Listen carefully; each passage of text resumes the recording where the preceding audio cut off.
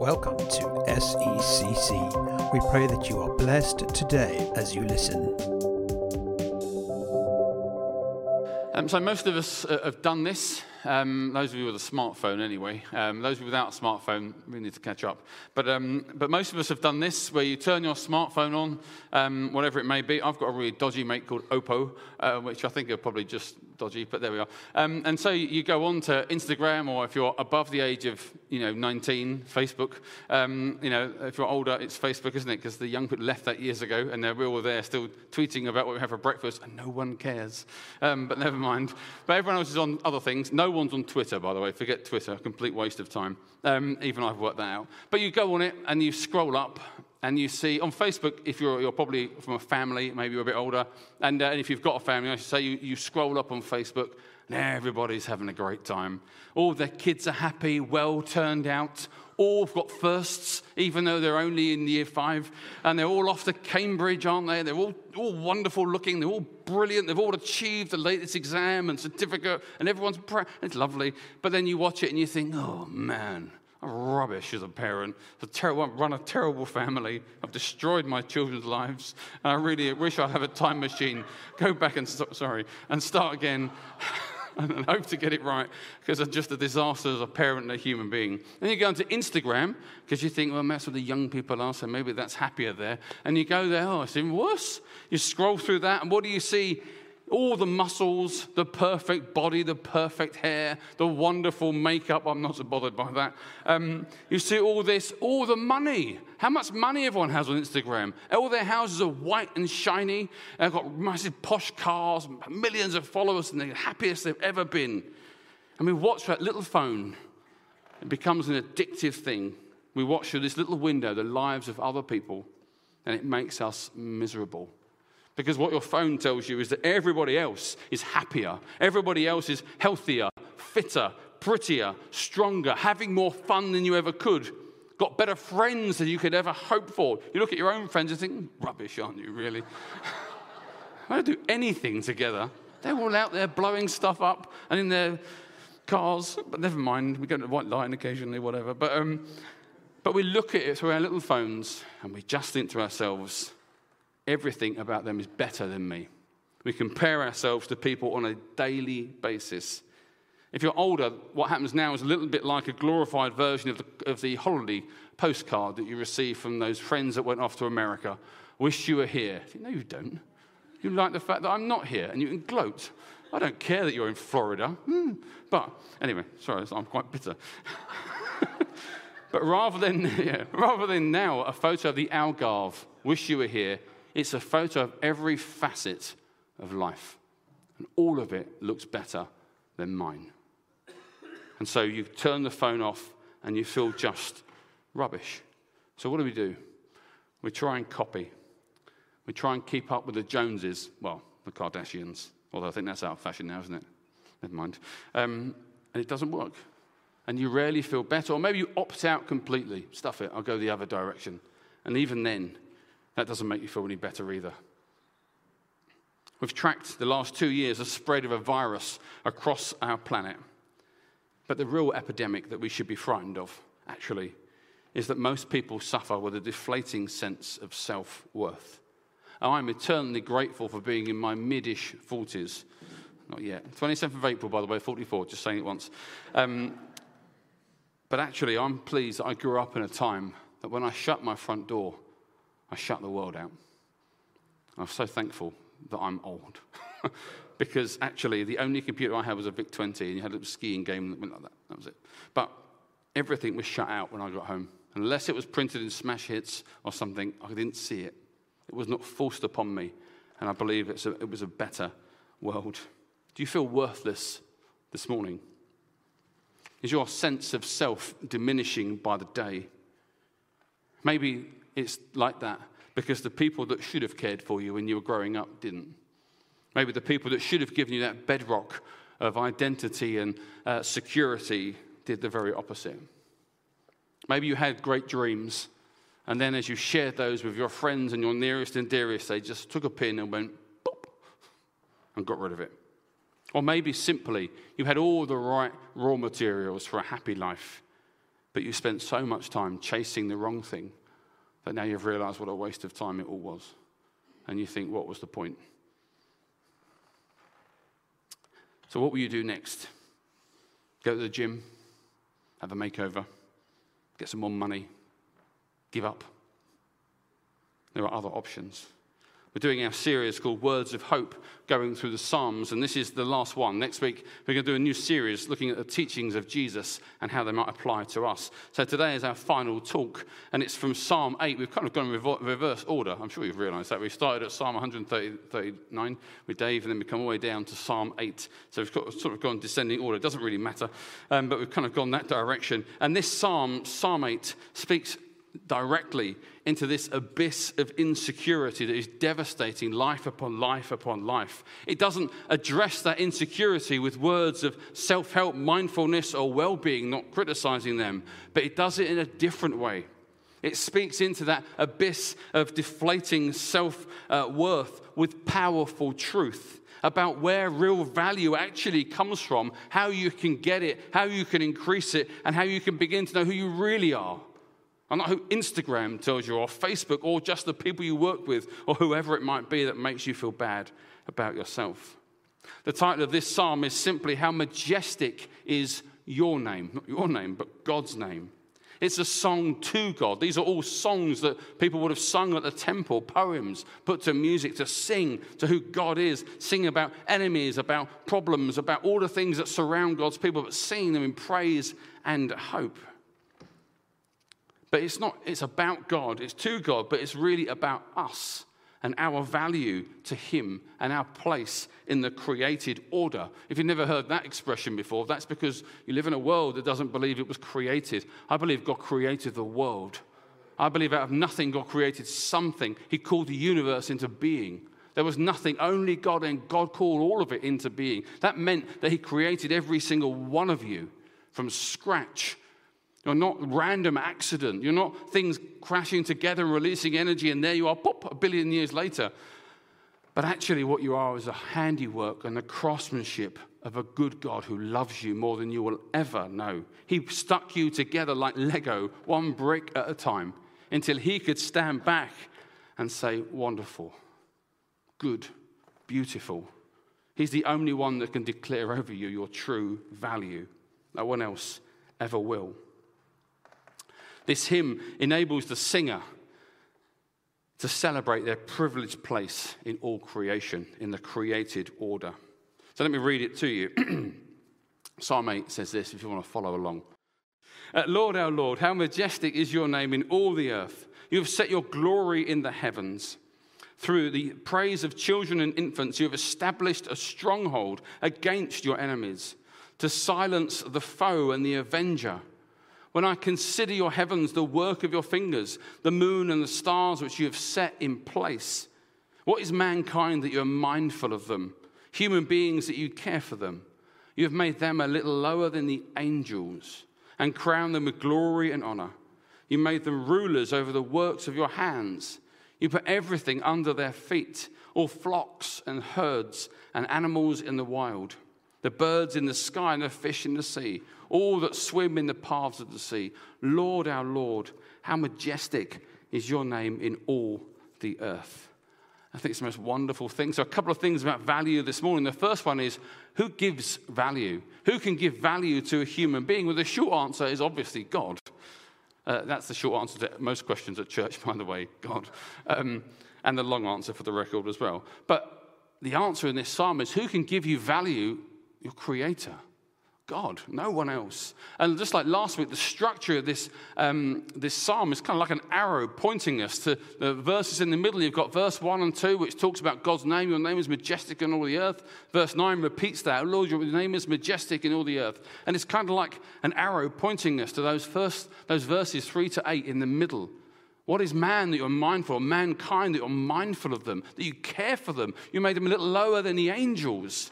You gave them authority. You gave them a job.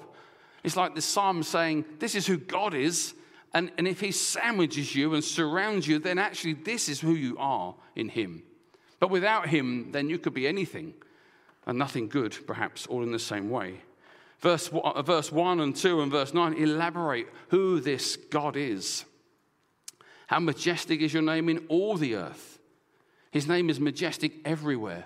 God's name is so powerful. God is so amazing that there's not a corner of this planet where he's not in charge, where he's not God, where the creation isn't worshiping him and glorifying him. It says in verse 2, you set your glory in the heavens. This is a God of the whole world, and a God who is glorified above even heaven itself and within that highest place. His glory is wide and high. And it repeats the same thing in verse 9. This is who God is, not just some small being, but the God of all things. And so then we're pointed then to those couple of verses in the middle. That God is the only one able to give true value to the human being, because he's the creator of us. Nothing more than that, and nothing less than that. He is the one that built you, and therefore is the only one even remotely able to give you a sense of value and worth. No one else can, because no one else made you. Only God built you together in your mother's womb. God did that. And therefore, because of that, you have this inherent worth and value. It gets even more wonderful because in Hebrew, the name for God here is the word, the name used within the covenant of Israel in the Old Testament. So we know immediately that the God we're talking about in this psalm is a God of relationship, a God of friendship. And so the psalmist is telling us, if you want to know your true worth, you've got to be in a relationship with that God.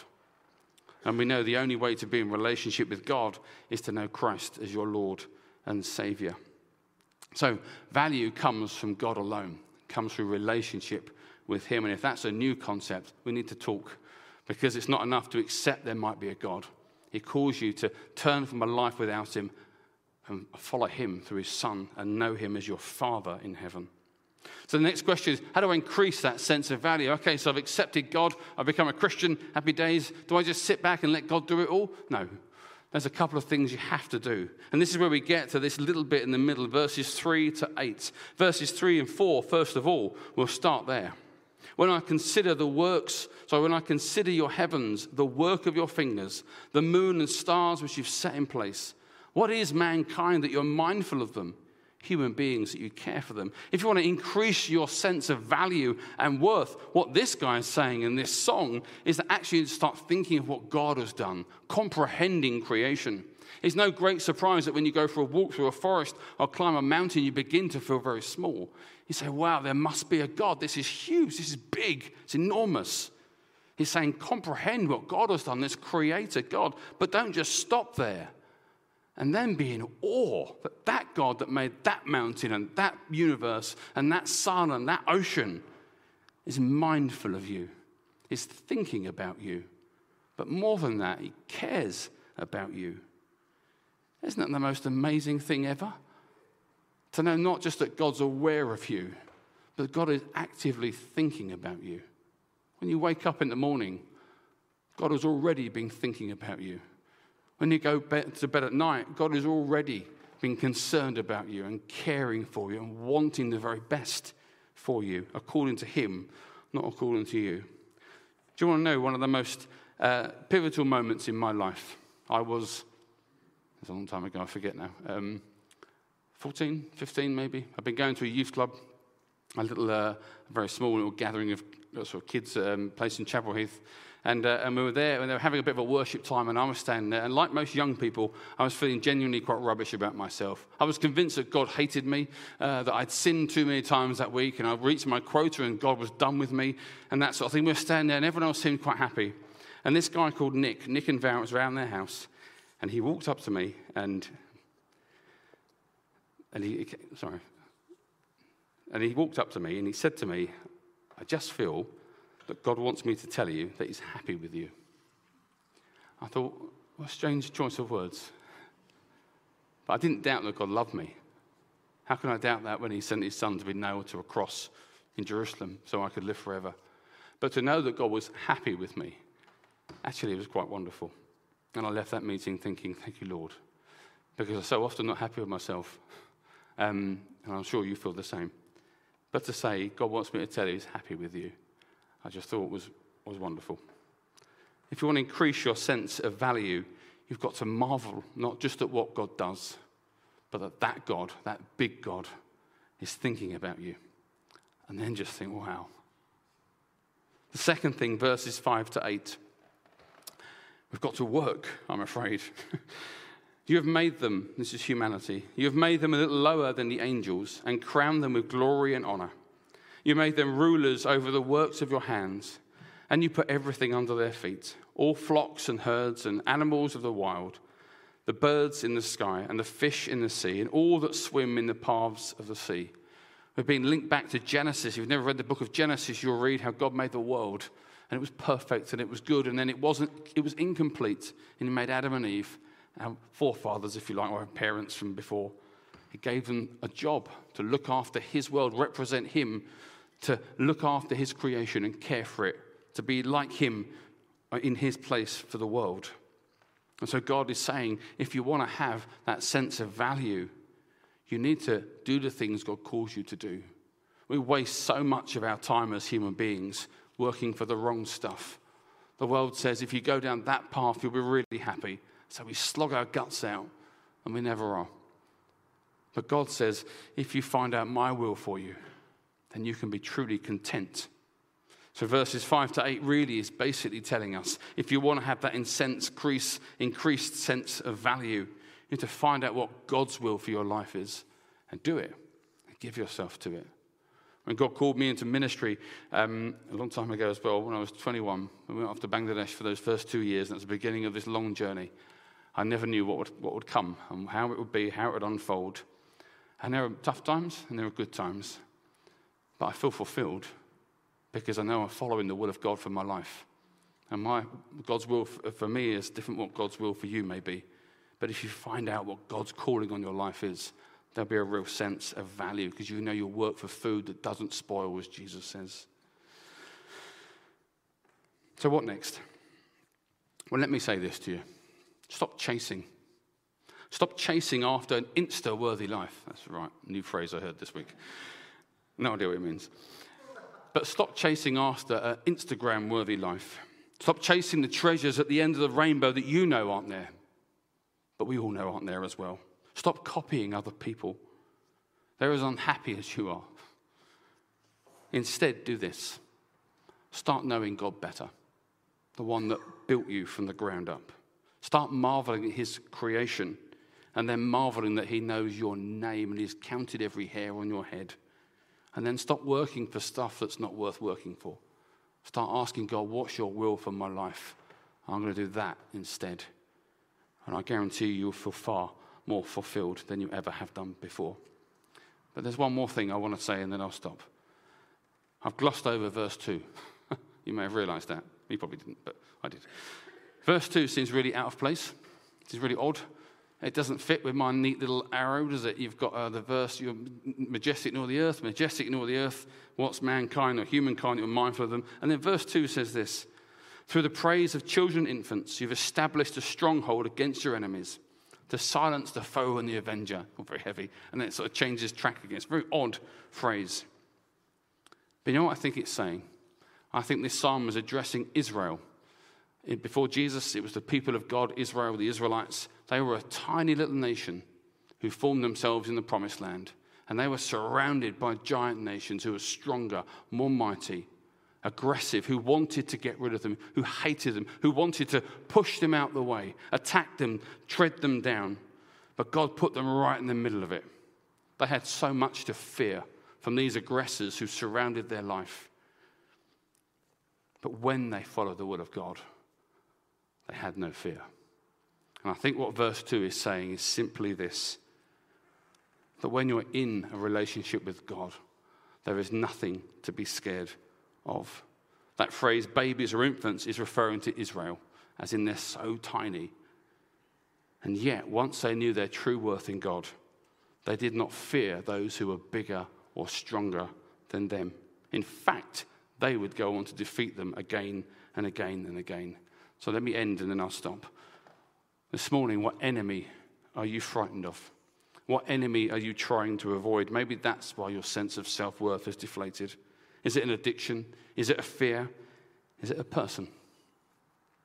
Today is the day to get more of God in your life and stare that monster down? Let's pray. Just like every week, let's just spend a moment, just think of all the things that have been said. Think of what Psalm 8 is saying, what might it apply to in your life. Maybe it's the bit just that I've just said. Maybe you've been chasing the wrong thing. Maybe you've been hurt in the past and someone robbed you of that firm foundation. Just think of what God might be speaking to you. Do this at home as well, please. Don't be frightened of the strength of feeling either. We sometimes run from strong emotions. We say, Lord, it hurts too much. I don't want to go there. But maybe you should go there. Maybe you should be vulnerable in front of God and just say, Lord, this is what's wrong. This is what hurts. This is how I feel. And I'll tell you, God is happy with you. God loves you. Just think of that thing that's touched your heart this morning. I just want to pray for healing. It might be physical, it might be emotional, it might be relational, spiritual. So let me pray. Father God, I pray for everybody in this room, Lord, all those watching from home or watching later. Father, you know the brokenness that we carry this morning. Lord, you know what makes us feel worth less. It may just simply be that we live in a world that, Lord, still promotes certain lifestyles or looks or the ways to behave, Lord, as the pinnacle. And Father God, we know we can never get there, and we don't even want to get there. But Father God, we feel that if we're not even close to it, we're rubbish. And so I pray for those people, Lord, who are comparing themselves to a false lie, Lord, shown on social media. Release them from it, I beg you. Release them, Lord, from that addiction of scrolling up and up and up and up and up, seeing all that money, all those muscles, all that apparent beauty. And may those people know, Lord, that they are beautiful in you. That, Lord, you love them and they are worthy and worth so much to you. That when you look at them, you see a beautiful child. And, Lord, you just want to dust them off and bring them home. And, Father, for those who have just chased the wrong thing for so many years and now wondering what the point of it all was, Lord, reveal your will to them, I beg you, this morning. May they know, Lord, the call of God on their life. It may be so small to the rest of us, but, Lord, it will be mighty for them. Father God, give us ears to hear. And Lord, I just want to pray for your blessing upon all of us. All of us, Lord, will know how much we mean to you. That we would stop chasing the things of this world and start chasing after you. Father God, I lift all this to you now and ask it in Jesus' name.